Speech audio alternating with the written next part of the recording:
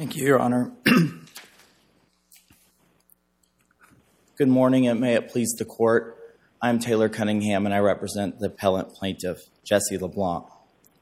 There are two primary issues in this case: whether there are genuine issues of material fact regarding whether the department failed to reasonably accommodate Mr. LeBlanc, and two, whether they're the same regarding whether the department's stated reasoning for not selecting Mr. LeBlanc for the training instructor position is a pretextual one for disability discrimination.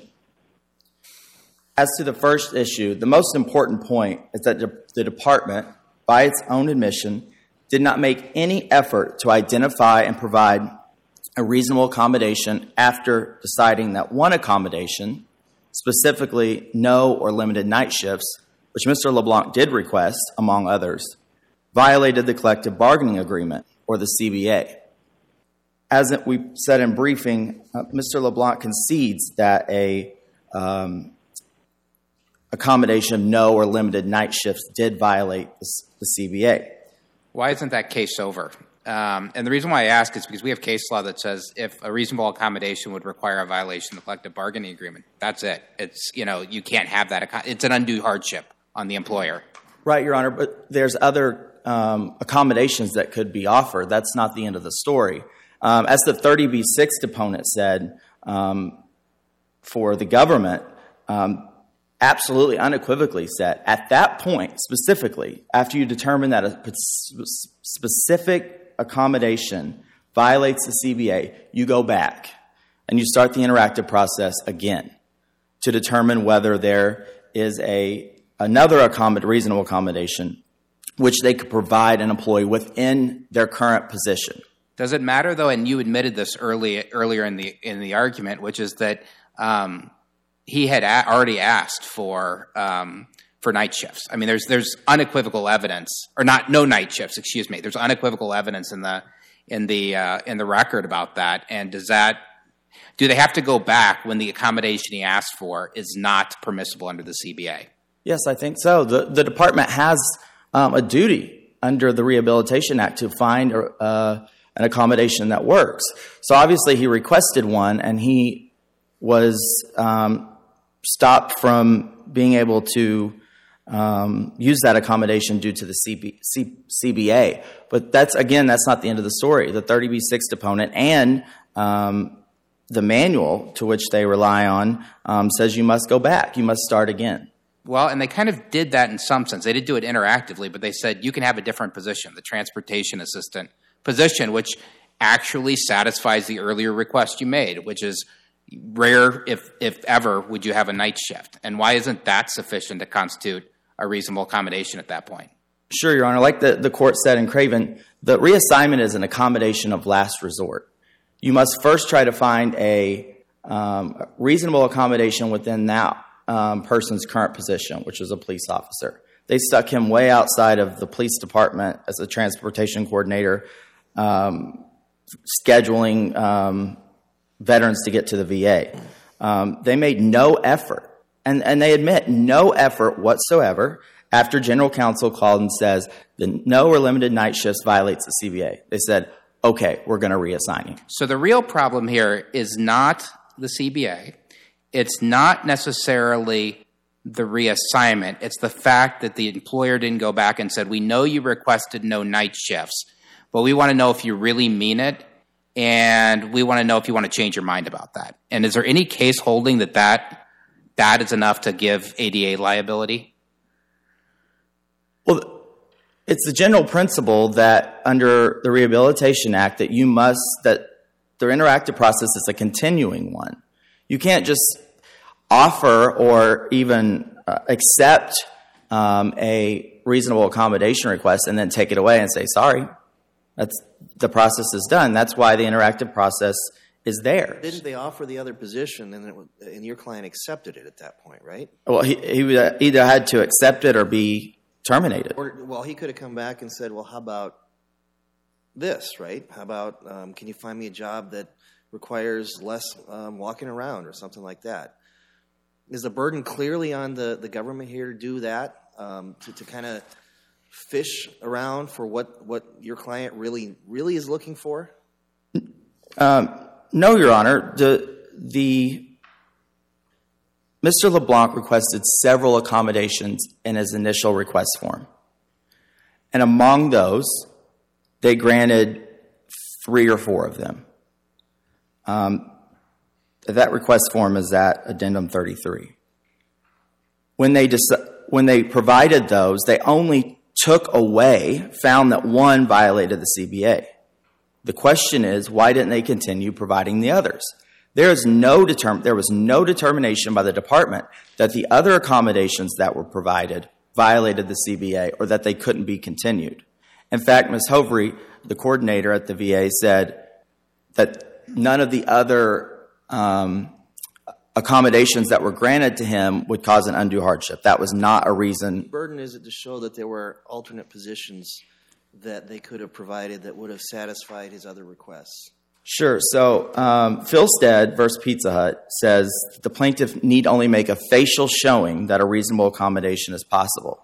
Okay, and where and when did you make that showing?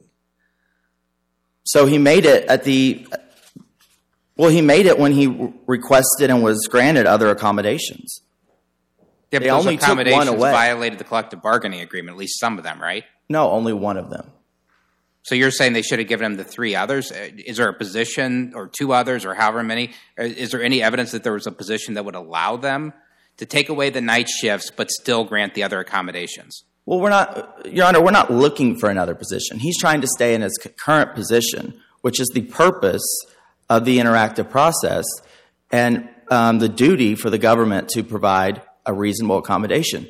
Reassignment is the last resort. So, counsel, it seems to me what you're really arguing is that there is an affirmative legal obligation to continue this interactive process and dialogue beyond the first step. Can you give us any case support for how we determine how much interactive process is enough? So I don't have a case from this circuit. Other circuits have said it's a continuing one that you can't just end after one failed attempt. I don't have that case on me. I can possibly find it for rebuttal. But it's a continuing one. Courts have described it as a continuing one. I don't know. I want to go back to the point that Mr. LeBlanc said that with those other, he could still work night shifts along with the other accommodations that be previously provided, and that would accommodate him within his position as a police officer. So he could work night shifts to the extent the others were working night shifts? Yes. In a fair and equitable basis? Okay. Yes.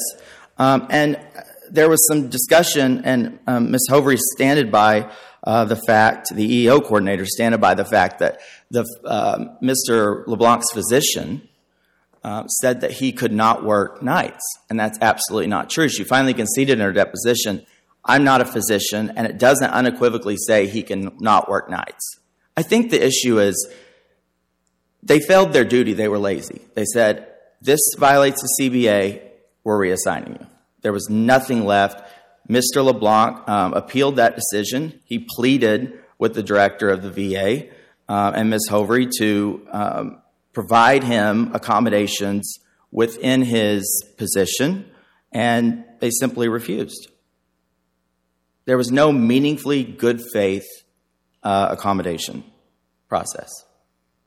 The district court and the government makes a lot to do with the initial interactive process, but there was no interactive process after the determination was made that one of those accommodations violated the CBA.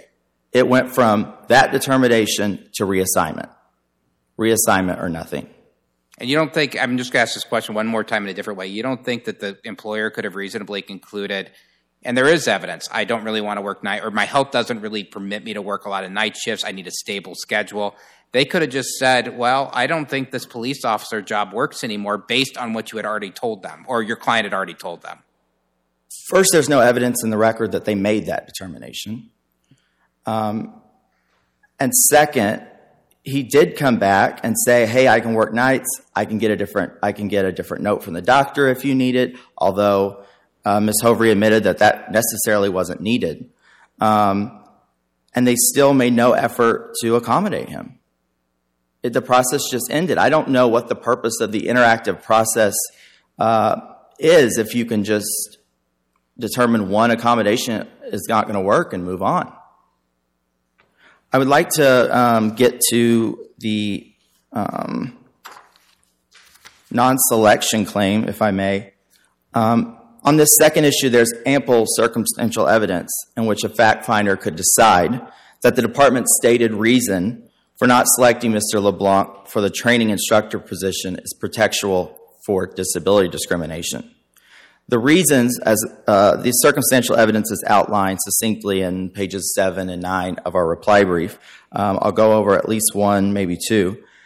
The department ultimately claims that Mr. LeBlanc, who was the highest scoring candidate by far in the first interview, was not selected for the training instructor position because of a, quote, rumor, unquote, which was directed to Chief Blumke, Mr. LeBlanc's supervisor, and the decision maker for that position. And they learned that from Mr. LeBlanc's competitor for the instructor position.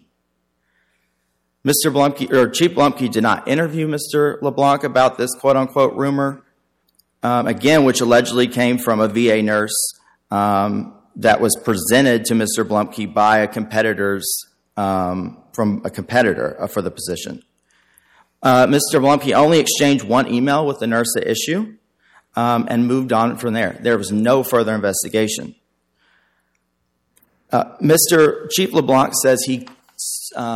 unlike the process for the detective position, which is briefed, there was not a second interview. He said there was a second interview because of the rumor.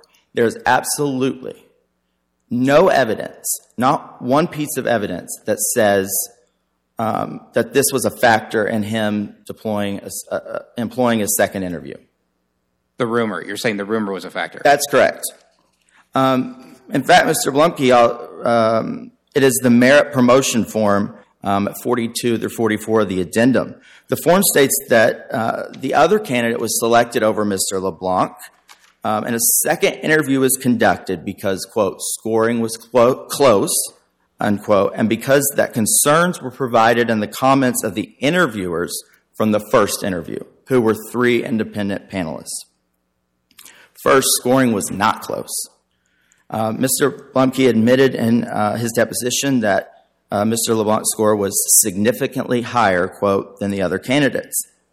Second, there were no concerns by interviewers in the first round concerning the rumor. They didn't know about it. And now, despite that, the department is claiming that was one of the reasons for conducting the second interview. So at heart of this case is whether the department performed a sufficient investigation, or whether that investigation or lack thereof is evidence of pretext. Mr. Cunningham, you may continue or save the rest of your time for rebuttal. I will continue, Your Honor. Uriman versus Casey General Store, in that case, the courts affirmed summary judgment to the employer, but that was because the misconduct was on camera. And this court said, why would a more searching inquiry change anything? It obviated the need for any additional investigation. That's obviously not the case here. It's hearsay from a nurse that was presented by a less than credible source, being the competitor for the position. And then again, in Well versus UPS, the employer conducted a thorough investigation, spoke, quote, to anyone who might have information regarding the alleged conduct, including the plaintiff employee. There is no such thorough investigation in this case. There was no such investigation in this case, and Mr. LeBlanc was not interviewed. The biggest problem with the department's stated reason for Mr. LeBlanc's non-selection is that there's no evidence, zero evidence, that until the EEO process and this litigation, that Blumke based his decision on the quote-unquote rumor.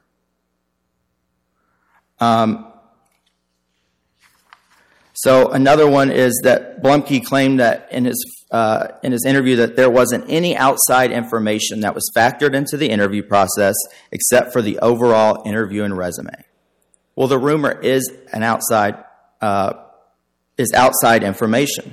So this is only after the EEO, or during the EEO process, process and this litigation that he claims it was a rumor why he did not select Mr. LeBlanc. We ask you reverse and remand. All right. Thank you, Mr. Cunningham. Thank you, Your Honors. And we'll pause for a moment here.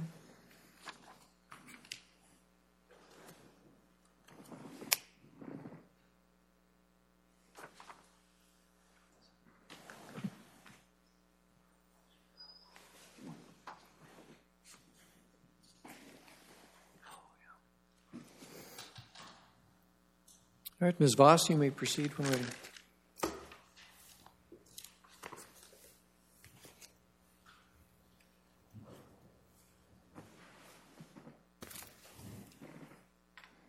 May it please the Court.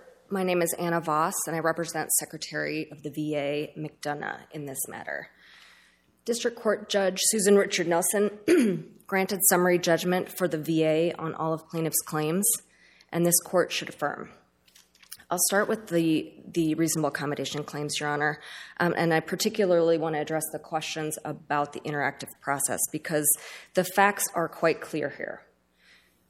We've pointed out in our brief that there was substantial interaction that did continue throughout the process leading up to the reassignment. This was done through interactive meetings in person with Mr. LeBlanc, Chief Blumke, and Dr. Hovre. It was done in writing many times, emails exchanged back and forth between Dr. Hovre, Chief Blumke, and Mr. LeBlanc, as well as emails from Mr. LeBlanc to his colleagues explaining exactly what he wanted. How much of that happened between the time that they made the discovery of the collective bargaining agreement that the interim accommodation couldn't go on, and then the assignment to the transportation assistant position? After the general counsel weighed in and said that there was a violation of the collective bargaining agreement, the reconsideration process kicked in, and that was part of the interactive process, Your Honor.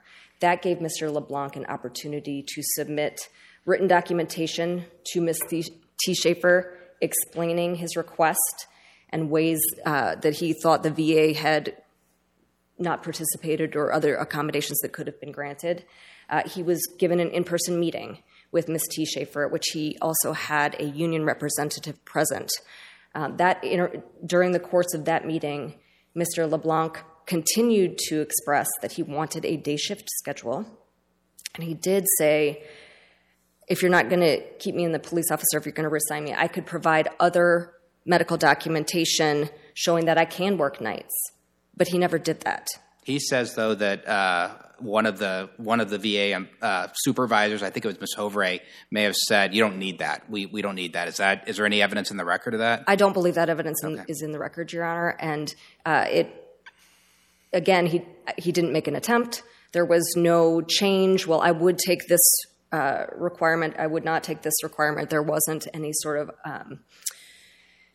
of secondary proposal from him that the VA could use to, sort of undermine what he had been saying all along, which is, I need a day shift. But he did submit a list of several proposed accommodations, didn't he? And one of those was limited night shifts. The other was a stable work pattern. But, the ability to call in sick, the ability to limit distractions. Was there a discussion about those other requested accommodations, or did the process focus primarily on the night shifts? I would say, Your Honor, there are a couple of those at the end of the list that Mr. Blumke doesn't. Mr. LeBlanc doesn't contest here. Calling in sick, not having distractions. Those were inherent in his position already. He had that right. They weren't addressed during the accommodation process, but they're not challenged. As to some of the other sort of 1 through 5, Your Honor, I think there was never, because of how forcefully the medical documentation came out, how clear that was, because of the statements of Mr. LeBlanc to say the primary thing I'm requesting is a day shift. There was who was the burden on to kind of propose accommodations during this process? I think your friend is suggesting that the VA had an obligation after the initial kind of interim accommodation fell through to propose specific additional requirements. What's your response to that? The process does have to be interactive, Your Honor, and within the context of this case, where we have clear statements saying, I need the day shift, the VA is not under an obligation to disbelieve Mr. LeBlanc, to discredit his medical documentation and question that. There is an onus on Mr. LeBlanc if he's saying, well, actually, I don't need those things I asked for, to come forward and say, and here's what else I could propose. Because at that point, it was quite clear to the VA that he requested a day shift. Ms. Voss, is there a standard by which we can determine how much interactive process is enough? I think the standard is that it's flexible and that it is sort of fact-dependent, Your Honor. But this is significantly more process and more interaction than was found, for example, in the Fagelston v. Pizza Hut. I'm sorry, I don't know how to pronounce that, or some of the other cases in which this court has found the employer to fall short. And here, the interactive process did work. The VA offered an accommodation that was accepted by Mr. LeBlanc that was within its choice. The obligation is not on the employer to give the employee what he asks for, remaining in my police officer job but not working the Panama schedule. The VA offered an accommodation that was effective, that was a day shift, that met his requirements and satisfied the VA as well. There is a two-part. It has to work for both parties, Your Honors. There is no case law that says we have to keep him in his position if it's clear that that's not going to work, which it did become clear over the course of the interaction here that that was not going to work. The reassignment was appropriate in this case and was within the VA's choice. It's undisputed, Your Honors, that that at a minimum, Mr. LeBlanc needed a deviation from the Panama schedule, and that would have caused him to work harder, caused other employees to have to cover shifts, and is very comparable to the court's decision in REHRS, R-E-H-R-S, in which the day shift was also at issue. Judge Nelson found that the plaintiff did not satisfy his prima facie case on his reasonable accommodation, and even if he had, because in part he did not identify a reasonable accommodation that was possible. There was no identification of an open position within the police department that would have allowed him to move into a day shift. And there was no other, he still to this day has not explained why limited weekends would not be a violation of the CBA or would not be a deviation from the Panama schedule. It certainly would, and all of the same concerns are triggered by that. He has not explained and not identified and not satisfied his burden to show there is a reasonable accommodation ordinarily or in the run of cases that would have kept him within the police department. And the VA has also met its burden to show hardship through the violation of the CBA. On the failure to hire claim, Your Honor, there's just one claim, I'm sorry. The record here is clear as well. Mr. LeBlanc was not selected for the training instructor because Chief Blumke determined based on the totality of the circumstances and a significant amount of data that was available to him to evaluate as hiring manager. Counsel, this seems like a really suspicious process to me. You've got the strange selection of interviewers. You've got the disregarding of scores in the interviews, and it just seems like an unusual process. Why isn't that enough to meet the burden of showing it was pretextual? It was an unusual process, Your Honor, because of the unusual circumstances that arose here. With the timing of when Chief Blumke found out about this rumor, as we're calling it, that interrupted sort of the standard process that and just makes it distinguishable from what happened in the detective position. So when did this rumor surface? I guess that's where you're going. I'll let you go there. But when exactly did this information surface? The rumor surfaced after the first round of interviews and before a selection was made for the training instructor, at which point Chief Blumke has been clear throughout, Your Honor, that he did consider the rumor in determining whether to hold a second interview or to to engage in additional process before making the decision. Your friend on the other side, I think, suggested that there was no outside influence, and that it was based on, the second interview was based on the first comments from the first interviewers. I may have misunderstood his argument, but would you respond to that? Chief Blumke has said, he said in his EEO interview and as well in his deposition, you can see it mostly, I think it's well explained at appendix page 424 through 426. He said there were comments made after the first interview.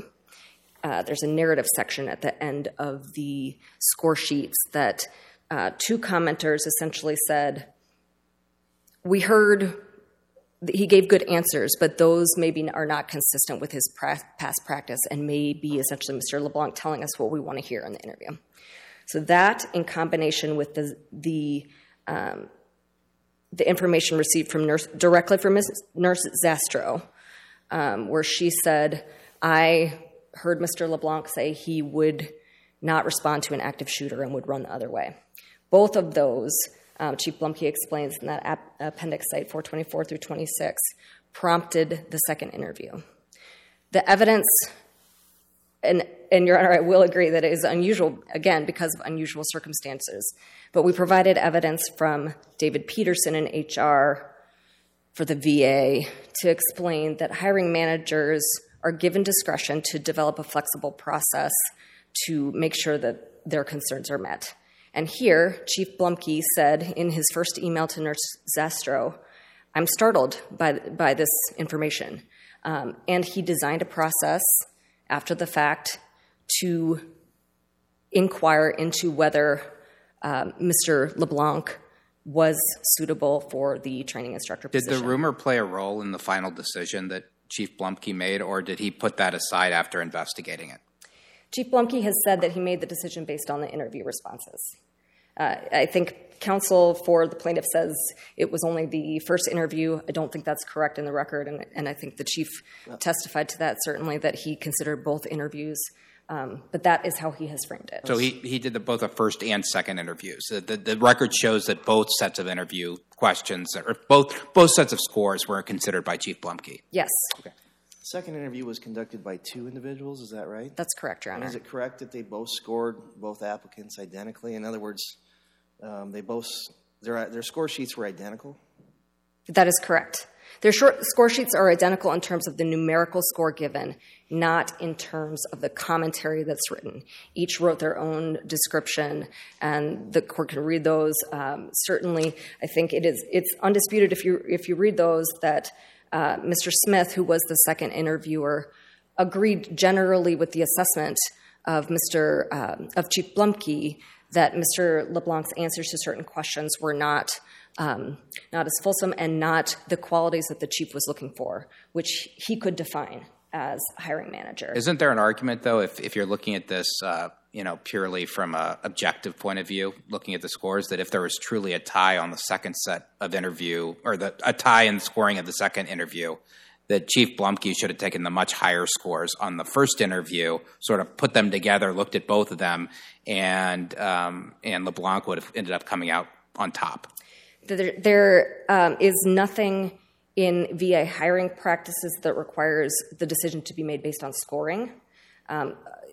Chief Blumke was looking at the totality of the circumstances, and scores were one piece of data in that.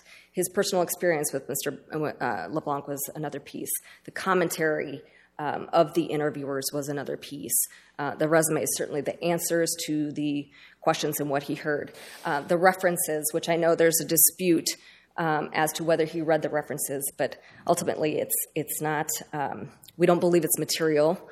We've explained that in our brief. What about the argument, though, that and maybe you can address the thoroughness of the investigation, that the investigation as to the rumor wasn't very thorough, and it should have been, because it's what initiated the second interview process. So the fact that the rumor wasn't substantiated or insubstantiated or whatever the case may be and wasn't investigated thoroughly shows that it was just a pretext for not choosing him. A couple of responses, Your Honor. I would say, number one, the context matter, and Chief Blumke did give an opportunity that was relevant to the context for Mr. Blumke to address the concerns that the rumor raised. This wasn't a disciplinary investigation. And Chief Blumke said, it's really the answers and the failure of Mr. LeBlanc to have assuaged my concerns that is factoring into the decisions. I would also just note, Your Honor, that one of the most important things that I haven't said yet is, as Judge Nelson found, it has to be more than just it's a sham for something. Chief Blumke believed the rumor and didn't want to hire him. There has to be a causal connection to disability, and that's absolutely lacking here. These differences, these sort of unusual circumstances of the hiring process are immaterial without that ability to connect it to disability, and nothing here brings that causal connection.